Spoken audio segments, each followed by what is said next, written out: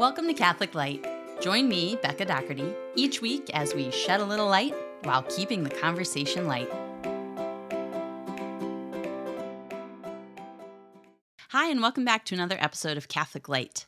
In continuation with last week's episode, we will discuss the third mark of the Catholic Church today. The Church is Catholic. So there are four marks to the Catholic Church. The Church is one, holy, Catholic, and apostolic. And these four marks, or four essential characteristics of the Catholic Church, are named in the Nicene Creed, which again is the subject of part one of the four parts of the Catechism, and we continue our discussion of them this week. So we talked last week about how the Church is one and holy, and this week, as we talk about the Church being Catholic, it is for the same reason that the Church is one and holy, and that is that God himself is Catholic or universal. So the term Catholic means universal. It applies to all.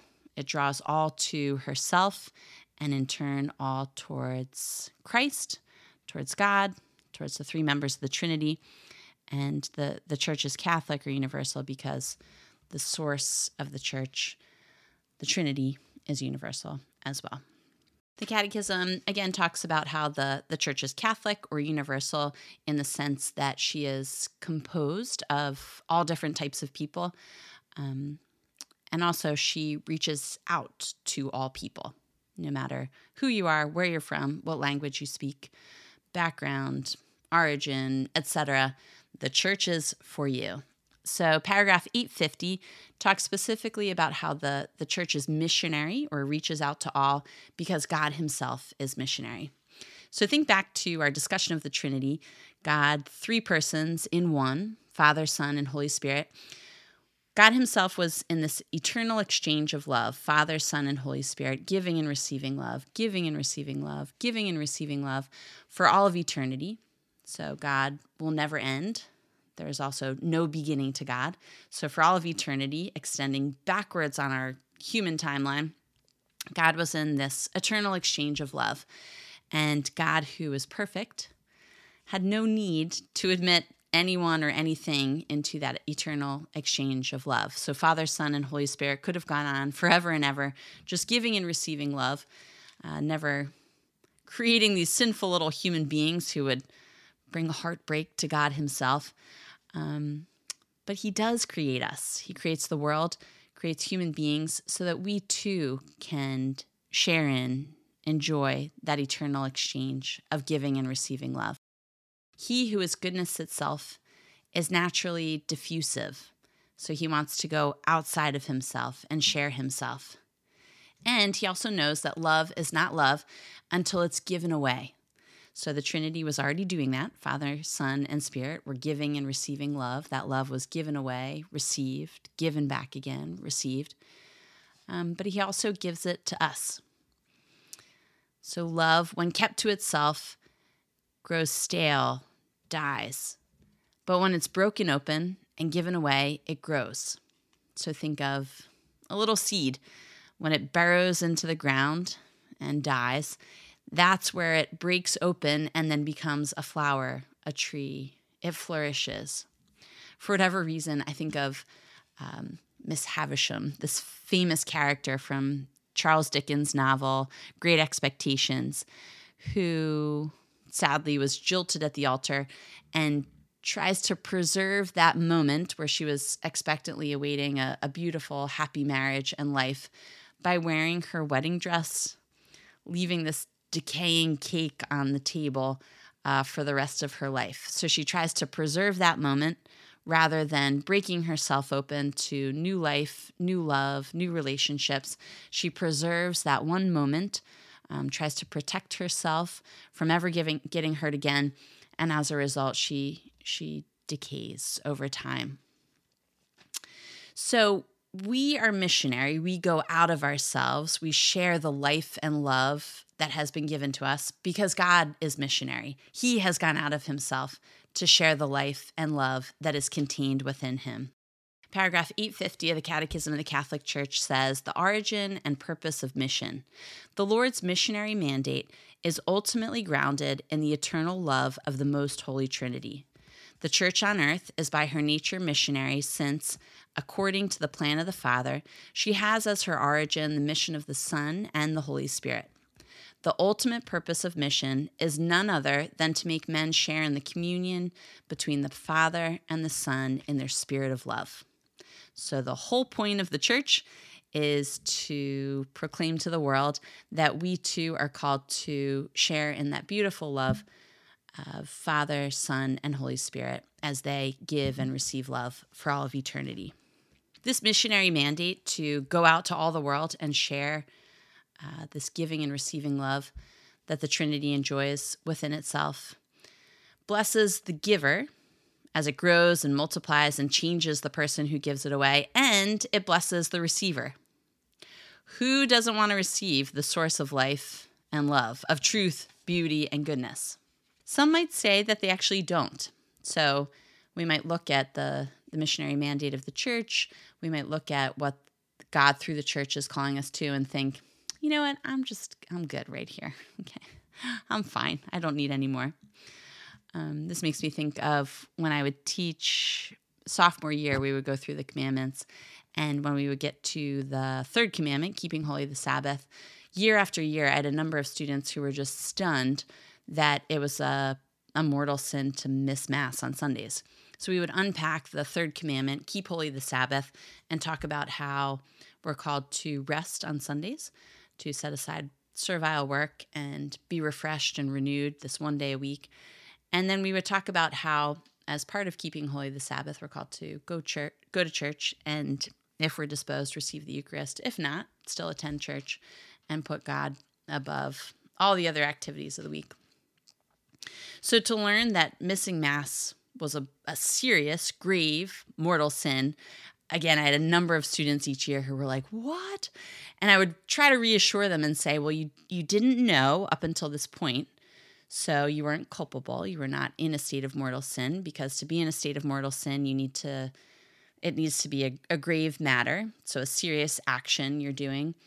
You need to be aware of it, aware that it's serious, and then you need to be actively choosing it. So 3 ingredients there for something to be considered a mortal or serious sin. So I would tell them, if you truly did not know, you were invincibly ignorant, and so you were actually not in a state of mortal sin, they would look back at me and say, like, well, thanks a lot. Now that we know, we have to go to Mass, because now we know it is mortal sin. And I would say, come on, guys. Had you not received this truth, this good news that it's super important to come before God at least once a week in his real presence, to go to Mass, you'd be missing out on this opportunity to, again, sit before and maybe even receive the real presence of God himself. So I think this little anecdote points to a misconception that God is like a mean teacher or a mean parent who mandates that I must go to church on Sundays. And if I don't know about it, I don't have to go and I won't get in trouble. But if I do know about it, then I'm on the hook and I'll get in trouble if I don't go. God does not need us to go to Mass as though his happiness depends on it. He is perfectly fine with or without us. Instead, he tells us to keep holy the Sabbath because it's good for us. And if it were left up to us each week, it would or could be quite hard to go, as there are a myriad, and always will be, of excuses, reasons not to go, of more important events and tasks, trying to claim our time and attention. So there's always something. There's always a reason not to go, whether we're sick, we don't feel like it, we're tired, whether we have soccer practice, whether there's, a work event, whether we're under stress because we're moving, we're having a baby. There's always something going on, and so there will always be a reason not to go. And so when God mandates it, when he says, keep holy the Sabbath, go to Mass every Sunday, put me literally first in your week, and set aside, work for the day, servile work for the day, because there will always be work. He does that because it's good for us, and because, again, left to our own devices, we might not not heed that. This makes me think of the Whole30, a diet that I've done a handful of times throughout my life, where for 30 days you cut out sugar, processed foods, other things, and again, for 30 days, just eat whole foods, just pure, simple meals created by pure, simple foods, again, without any additives. The philosophy of the Whole30 is that at the beginning of those 30 days, you just decide once, I'm going to do this for 30 days. And one of their taglines is, with no cheats, slips, or excuses. So 30 days, no matter how I feel, what I'm doing, what engagement party I'm attending, or holiday work event I'm attending, I am going to eat according to this regimen with no cheats, no slips, no excuses. And the mindset behind this, according to the authors, is that if we leave it up to our discernment each day, well, then we have to make that decision each and every day, multiple times throughout the day. Okay, should I eat sugar today or should I not eat sugar today? If I eat sugar, how much should I eat? Well, I'll just allow myself one little piece of cake. Well, today's, this work event or this holiday event, and so I'll just do it today, but not tomorrow. They say rather than wrestling with this decision each and every day, just decide at the beginning of the 30 days, I'm just going to go through 30 days and make the decision once, and then I'll readdress the issue, or I'll readdress this diet at the end of the 30 days. And they say that it's actually much more simple to make that decision once, carry it through, then wrestle with the decision each day. And so in an analogous way, God says very simply, just do this. You don't have to decide or discern or deliberate each and every Sunday. Just do it.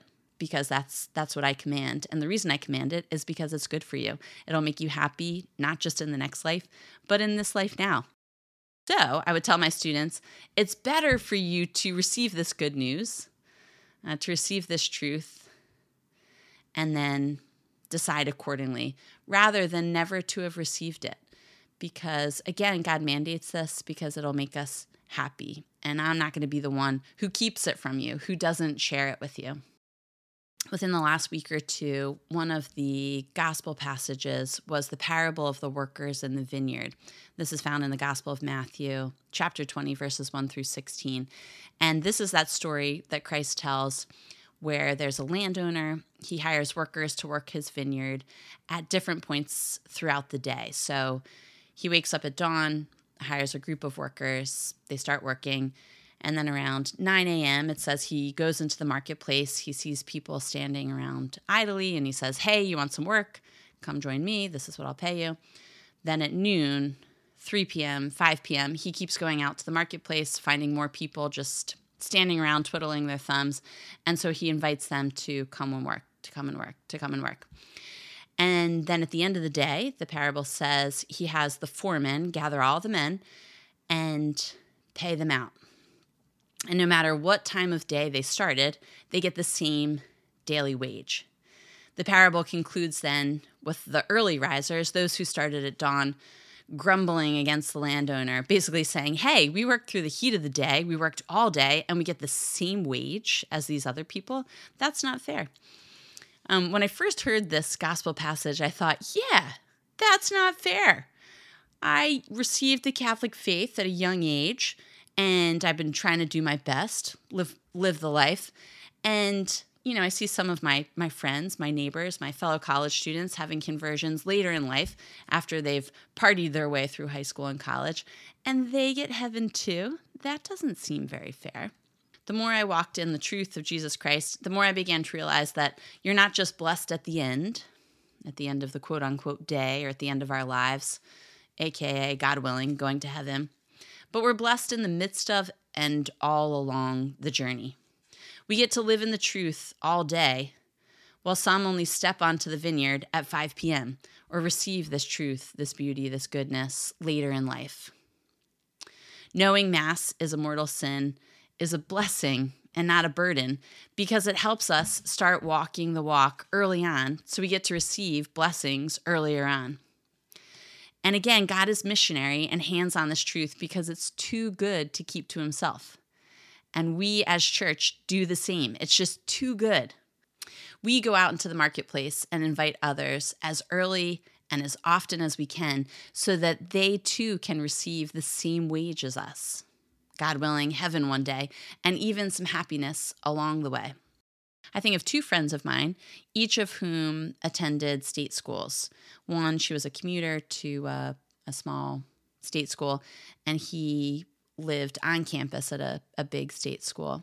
They both lived the typical undergraduate life. They went to classes, they had friends, they attended parties, participated in sorority and fraternity life. And it wasn't until after they had graduated, that they heard about the beauty of the Franciscan University of Steubenville and said, I wish I had known about Steubenville when I was picking college. It's interesting because some might see Steubenville as, kind of restrictive, this small Catholic school in the middle of stinky Steubenville, Ohio, see it as not as big, as fun, as permissive, or typical of other college campus lifestyles. But these two recognize that while seeming restrictive, seeming more humdrum than other colleges, it was much like the commandment to keep holy the Sabbath in that it provided this structure that led to flourishing. It was a college campus, a program that led to a beautiful truth for many students that led to fulfillment and happiness. So I'm not saying that everyone should go to the Franciscan University of Steubenville for undergraduate and graduate studies. I'm simply saying that, like this parable of the workers in the vineyard, the earlier we receive this truth, this beauty, this goodness, the more and the longer we get to enjoy it, because it's something that blesses us not just at the end of the day, but all day long. So let's share the goodness we have received so that others too may be blessed and early on in the day, and so that we can be blessed in giving it away.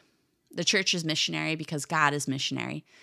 And just like God could have kept that truth, that beauty, that goodness to himself, we too could keep it to ourselves. But we don't want that, and others don't want that, because we are blessed in giving it away, and others are blessed for having received it. So let's take a brief break, and then we'll return to read Catechism of the Catholic Church, paragraphs 830 through 856. Thanks for sticking around.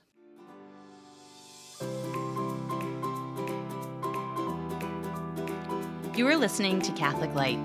Thank you for joining me each week as we read through the Catechism of the Catholic Church and discuss some of its beautiful teachings.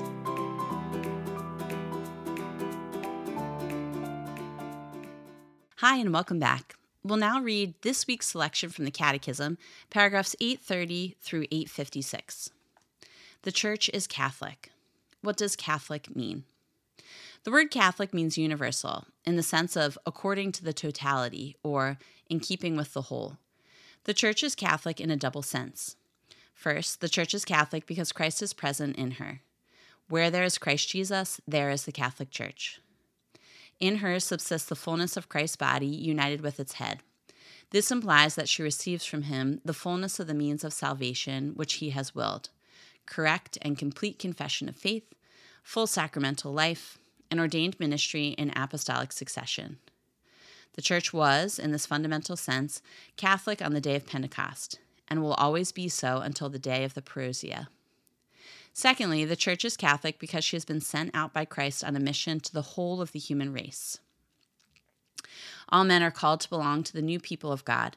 This people, therefore, while remaining one and only one, is to be spread throughout the whole world and to all ages in order that the design of God's will may be fulfilled. He made human nature one in the beginning and has decreed that all his children who were scattered should be finally gathered together as one. The character of universality which adorns the people of God is a gift from the Lord himself, whereby the Catholic Church ceaselessly and efficaciously seeks for the return of all humanity and all its goods, under Christ the head in the unity of his Spirit. Each particular church is Catholic. The Church of Christ is really present in all legitimately organized local groups of the faithful, which, insofar as they are united to their pastors, are also quite appropriately called churches in the New Testament. In them, the faithful are gathered together through the preaching of the gospel of Christ, and the mystery of the Lord's Supper is celebrated. In these communities, though they may often be small and poor, or existing in the diaspora, Christ is present. through whose power and influence the one holy Catholic and Apostolic Church is constituted.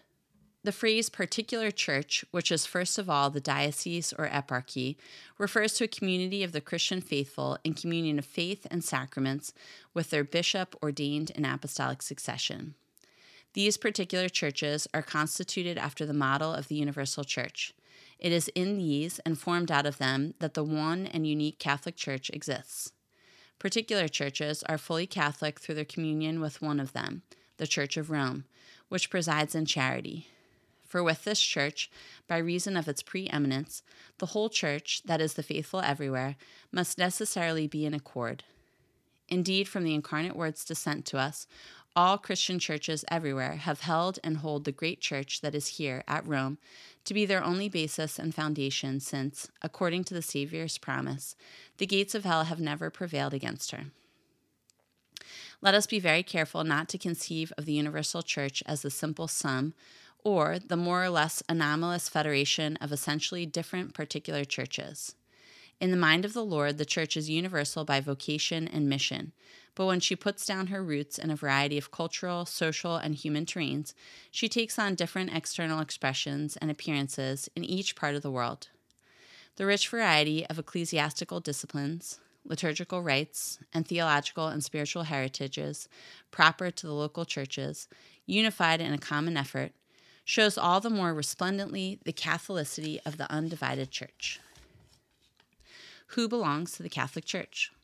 All men are called to this Catholic unity of the people of God, and to it, in different ways, belong or are ordered.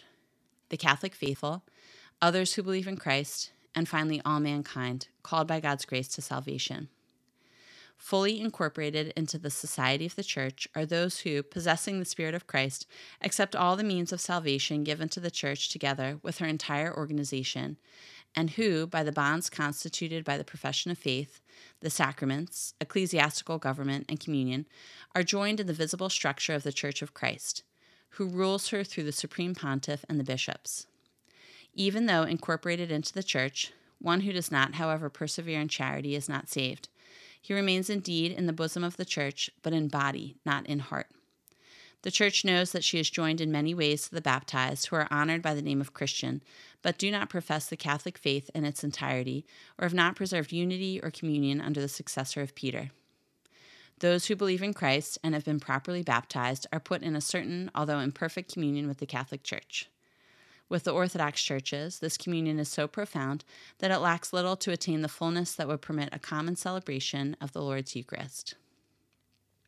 The Church and non-Christians. Those who have not yet received the gospel are related to the people of God in various ways. The relationship of the Church with the Jewish people. When she delves into her own mystery, the Church, the people of God in the New Covenant, discovers her link with the Jewish people, the first to hear the word of God. The Jewish faith, unlike other non-Christian religions, is already a response to God's revelation in the Old Covenant.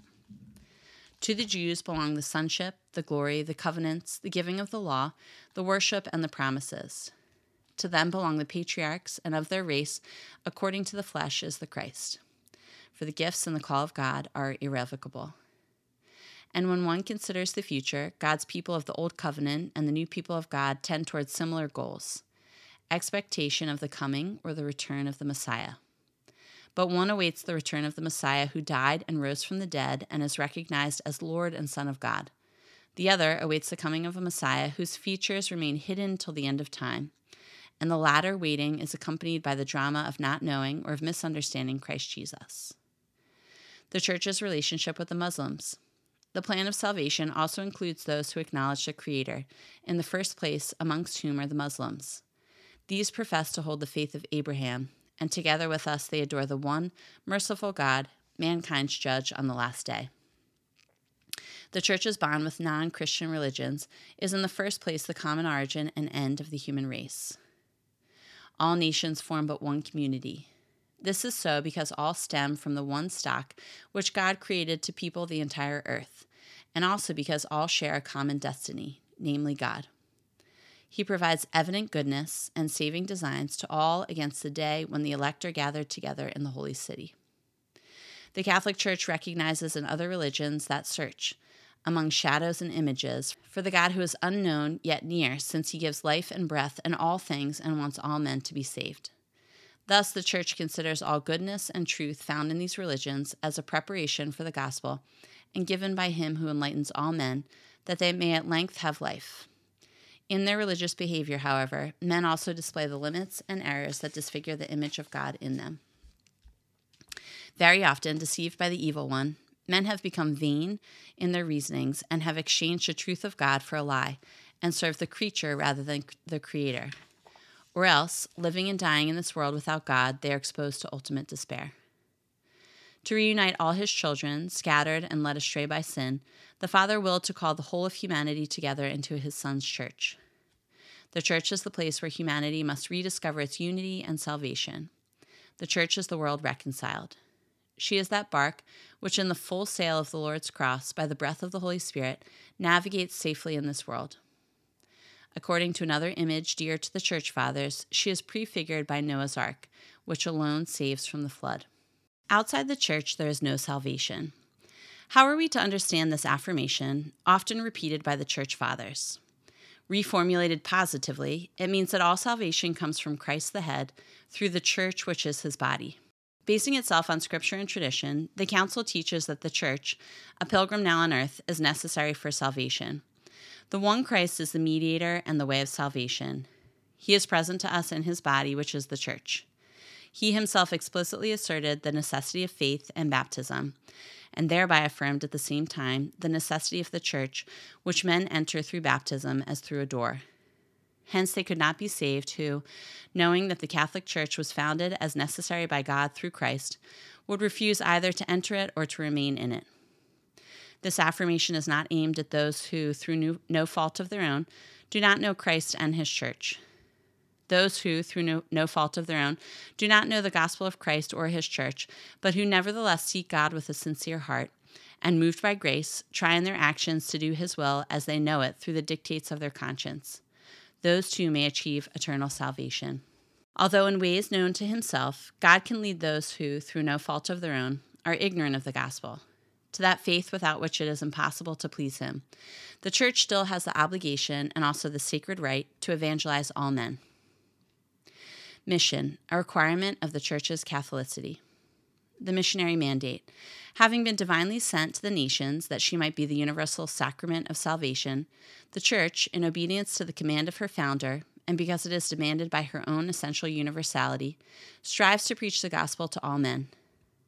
Go therefore and make disciples of all nations, baptizing them in the name of the Father, and of the Son, and of the Holy Spirit, teaching them to observe all that I have commanded you. And lo, I am with you always until the close of the age. The origin and purpose of mission. The Lord's missionary mandate is ultimately grounded in the eternal love of the Most Holy Trinity. The Church on earth is by her nature missionary, since, according to the plan of the Father, she has as her origin the mission of the Son and the Holy Spirit. The ultimate purpose of mission is none other than to make men share in the communion between the Father and the Son in their spirit of love. Missionary motivation. It is from God's love for all men that the Church in every age receives both the obligation and the vigor of her missionary dynamism, for the love of Christ urges us on.